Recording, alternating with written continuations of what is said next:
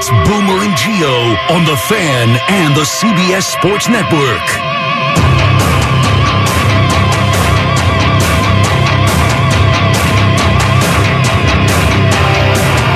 And we're coming to you live from the Built Ford Tough Studio. Boomer Esiason, Greg Giannotti. It's Boomer and Gio on The Fan. Simulcast across the country on CBS Sports Network.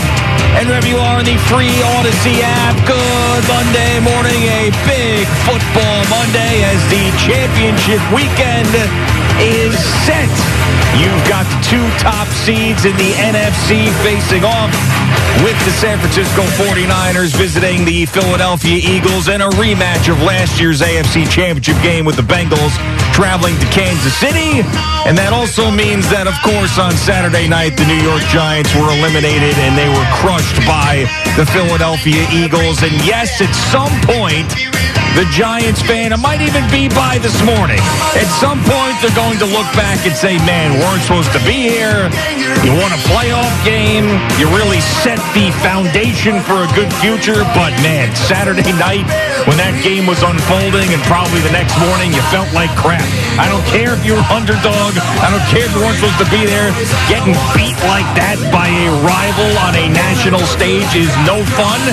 But as we get further away from the game, I think you'll start to really appreciate what this season was for the Giants. Had a great, really fun defensive battle yesterday between the Cowboys and Niners. We'll talk plenty about as well. Good morning, Boomer. How are you? Good morning, G. I'm doing well. And, Saturday night was really disappointing. I mean, I'm getting ready to watch a game, and everybody's all excited. And that game was over about 5 minutes into it, as it was apparent that Jalen Hurts was 100%. And it was also apparent that, the Eagles have a much better roster, and Howie Roseman has been building this roster, and Nick Sirianni's been there for a couple of years. And that's where Joe Schoen and Brian Daboll find themselves now. They had a little bit of success. They outkicked their coverage, if you will. They got some breaks along the way. They may have found their long-term solution at quarterback. They have a lot of contracts to decide whether or not they're going to pick guys back up or they're going to let guys walk. There'll be compensatory picks if they let some players walk. But, at the end of the day, they are still in a cash-strapped situation. The salary cap should go up to about $225 million. That's what most people are estimating for 2023 to be up to. So that will give them some room to sign Daniel Jones to a contract. And I still believe that they are close to getting him done, in a reasonable way. And I think that reasonable way is going to be somewhere between 4 years and somewhere between probably 130 and 150 million. Somewhere around there, because you got to start with the franchise tag, which is over 32 million right now. So, for the Giant fan, there's hope is alive now. Hope is that you have a coach that you believe in and that you like, and that he got the most out of this team. He kind of fixed your quarterback and got him right and made him more of a positive than he was a net negative. And the other thing too is that there's just a general, I think, feeling of positivity around I want to say, and you can't look at Saturday night and then say the same thing, but I think it's prior to Saturday night. There is a level of competitiveness that we haven't seen here for about 4 or 5 years now. Yeah, going into this season, what you wanted to know was, do you have a coach and what's your quarterback situation going to be? And you got those answered. Now, I think it took a longer time to get the quarterback question answered, but I believe it has been answered. And I was one of the biggbiggest Daniel Jones detractors there were, but I don't believe at this point you can let him go elsewhere despite the performance on Saturday night. I thought you can't completely toss it out. He had no chance. But, the way he played for a majority of the year, he earned that contract. And, of course, the head coach, who should be the coach of the year, you were able to get that and feel good about that. And I think you also feel good about your general manager. So, yes, there's big decisions to be made. And one of them that we're going to talk about just probably as much as the Jets quarterback situation and who they end up with is if they're going to be able to also keep Saquon Barkley on this team. And I think that's going to be the toughest decision for Joe Schoen and Brian Daboll and everybody over at the Giants, because the situation that they're in, I know they're going to have more cap space after things shake out, but are you really going to pay a running back when you have to pay your quarterback? and there's other free agents that you want to retain. I mean, Leonard Williams has an out. You know, Darius Slayton is an unrestricted free agent. I mean, you go through a lot of, Nick Gage, John Feliciano. Those are two starting linemen that are free agents. Jihad Ward, who was a big part of this team, is a free agent. Julian Love, O'Shane Jimenez. You go on and on and on about guys that you want to keep on this team. And is Saquon Barkley going to be one of those guys? Yeah, well, that's a good question for me. I do know that they did offer him a contract right around the bye week, and I guess he turned it down. So I can't imagine that since the bye week to now, the Giants are going to change their stance on what they were offering him. Sure. He's looking for more money than, unfortunately, you're going to have to let him walk. I don't know in this day and age. You see Zeke Elliott last night is just not the same player that he was 5 years ago. Yeah, and he's one of those examples of someone who got way too much money as a running back and it didn't work out. I mean, and, Tony Pollard, unfortunately, with the broken leg last night. But, I mean, this was a guy who wasn't making any money and was out snapping and out producing Ezekiel Elliott for a significant amount of time. And there's example after example of that in the NFL. Just don't, when you pay your quarterback, all of a sudden, it's going to have a ripple effect. And that ripple effect most often is a negative ripple effect that somebody is going to get, moved, traded, not re-signed, and you may be unhappy about that, but that's kind of the way it goes in the NFL. And that's why I was saying yesterday in the NFL today, after the Bills and Bengals game was over, that, as long as Josh Allen and Joe Burrow and Justin Herbert and Trevor Lawrence and those guys stay with their respective franchises, they're always going to have a chance because that's how good they all are. But when you pay the big money, like Patrick Mahomes got, like Josh Allen got, what do you start seeing? You start seeing guys ending up leaving and going to elsewhere for greener pastures, meaning money. And it unfortunately comes back onto that quarterback that, he's got to be above everybody else and he's got to bring everybody else's level of play up. Like, why do you think Aaron Rodgers lost Devontae Adams? Why do you think, Patrick Mahomes lost Tyreek Hill? Well, yeah, and I'll give you another example. Why do you think that the only Super Bowl that Patrick Mahomes has so far is before he got paid? Aaron Rodgers, the only Super Bowl he has is before he got paid. Russell Wilson, the only Super Bowl he has is before he got paid. Joe Flacco, the Super Bowl he won was before he got paid. So there's goes on and on and on. So, and that's what Howie Roseman is doing with the Philadelphia Eagles, going all in when he's got a quarterback that's making basically no money, and then he's filling the roster with superstars around him because he already did that back in 2017 and it worked. So you're going to see a couple of things this offseason. Herbert, Tagovailoa, and Joe Burrow all are going to get contract extensions. Yeah. That means, like in Cincinnati, there's potential that a guy like T. Higgins could be available via trade because he's a second-round draft choice. He's in the third year of a 4-year contract, and he ain't playing for what they're paying next year. Think A.J. Brown, think Tyreek Hill, think Devontae Adams. He is like now in that situation where he could be a number one receiver if a team can trade for him and then give him the contract extension that he wants. But which team can do that and which team can afford that? He's going to be one of the higher paid players on your team if that in fact happens. Can you add him and still pay Daniel Jones and still pay Saquon Barkley? The answer to that is no, you can't. Yeah, I mean, and I also think that what they were able to do with lesser talent offensively is going to want everybody to see them who's a Giants fan go out and get more talent at that position because that's going to be the rallying cry. Look what Daniel Jones was able to do with nobody out there. If you give him bigger weapons, better weapons, pass-catching tight end, big wide receiver, what could this offense be with Brian Daboll? And right there is the biggest question that you just posed is, can you add that guy when you've got all these other issues and guys that you have to sign? And I do think that's where, for me personally, if I had to make a decision between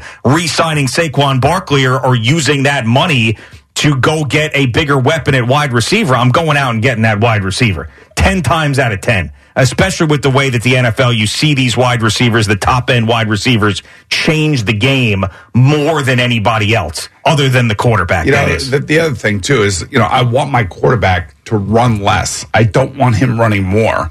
And the one thing that we have seen this year from Daniel Jones is that he's had to do both. He's had to run and he's had to throw. Now, he's not even close to 3,500 yards in completions in terms of yardage. And I know he played one less game.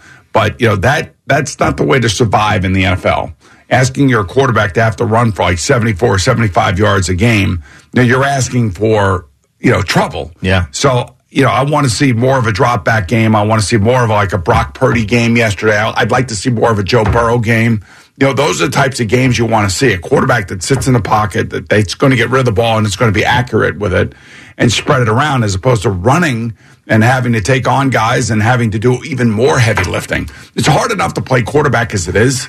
When they're calling for you to run the ball 10 times a game or 15 times a game on top of making, say, 35 passing decisions, that's putting a lot on that quarterback's shoulders. So I think it was apparent on Saturday night that with Daniel Jones needs help. Evan Neal had a tough game.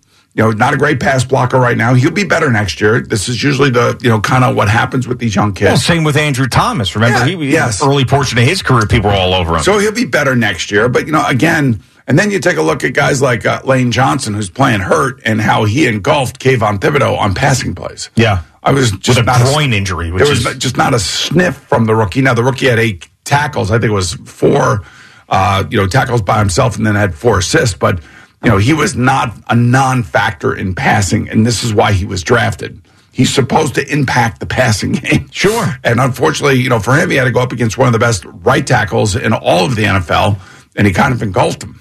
Yeah, and I think that the big things that are going to be the holes that need to be filled for the Giants is they have to get better at linebacker and they have to get more offensive weapons for Daniel Jones. That is those 2 big holes, because clearly that's what held them back. And I do like the fact that, when the secondary was healthy, they did look better other than Saturday night. And I do think that the defensive line, as currently constructed, is one that's formidable. However, I don't know if Leonard Williams is going to be around because he's got that out in his contract. He probably could get paid more elsewhere.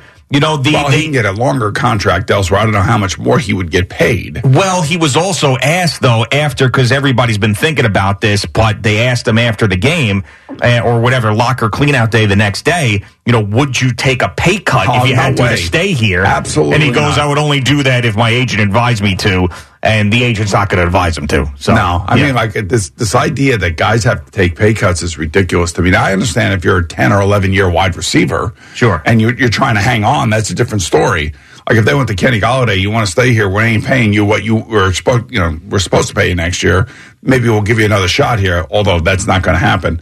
I can understand that, but for a guy like Leonard Williams, who's out there every single game, plays a lot of plays, and is a very effective player, although he doesn't jump off the screen at you.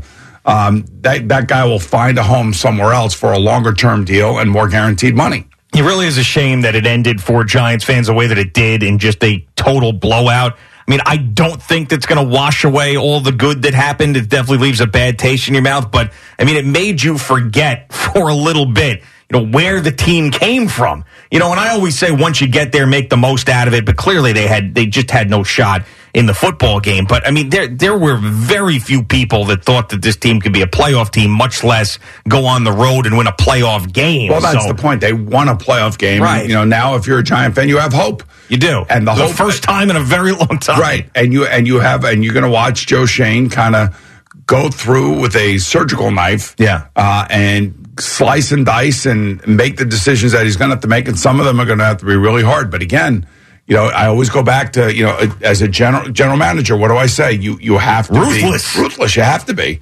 And, and the good thing is he's only been here for a year, less than a year, actually. Yeah. And, he doesn't have these relationships with these people. That's the beauty of coming from outside. And of course, you got to sit down with John Mara, and, John Mara may really want Saquon to stay here and may bite the bullet and give him some more money. But at the end of the day, does it really truly make sense to pay a running back when you have to pay your quarterback?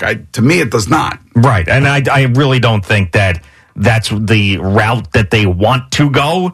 But John Mara can't be meddling that much, though, Kenny. I mean, I understand that he said he's a part of it. But I mean, if Joe Shane's like, listen, we can't pay the running back. I mean, it just doesn't make any sense. We could have as much production, maybe not as much production, but we could get production elsewhere if we spend money in different places. And John Mara's like, I want to keep Saquon a Giant for the rest of his career. I'd be like, why did I take this job? There are 32 owners, and every single one of their owners, of these owners, and also some of their family members have an ability to make decisions that impact what's going on the field. I'm just telling you that. A lot of teams do, and rightfully so. If I were an owner, I would want to say so. I'd want them to come to me and say, this is what we're doing, and I want to be a part of the plan, and I want to understand what your vision is. And that's one of the reasons why you hire guys. So you hire Joe Schoen to now rebuild this team. He got a late start last year, had to clean up a mess, had to let go of some guys like Bradbury that he did not want to let go. Bradbury could say whatever he wants. Oh, they didn't want me. Hey, it's not about that. They wanted you. It's about the money that you were making, and they had to make hard decisions. So he made, and he has already shown that he will make hard decisions because he did last year. Now he's going to have to do what he can. And I think even harder because he does know these guys now, and they did have success. And I think that it was a lot easier when he came in and knew nothing about the team to be able to make those tough decisions. I mean, now that this team is going to be special to them for a long time because they overachieved and it was their first year there, and they had a lot of great moments. It's going to be tougher to be ruthless. I still think he will be, but it's more difficult the second year. Let's be realistic about this. You take the Giants and then you put them in the same boat as San Francisco, Dallas, and Philadelphia. Are they even remotely in that boat with those teams? Not right now, no. No, they're not. Yeah. Let's be honest, they're not. And it's okay. I mean, but the fact that they won a playoff game is amazing. And it's unfortunate, like you said, the way that it ended. But now it's up to Joe Schoen to be realistic and look at, what we have here, what we're dealing with in our own division. And by the way, Washington ain't bad either. Washington's no slouch defensively. They're pretty good defensively. They got their quarterback issues and their offensive issues. But I would say in your own division, you're the third best team, if not tied with the fourth best team. You know what I'm saying? Yeah. I mean, so you have two teams that are significantly better than you and do have some really, really great players that are playing for them that you don't have. I mean, and you're going to have to figure out how you catch up to those guys.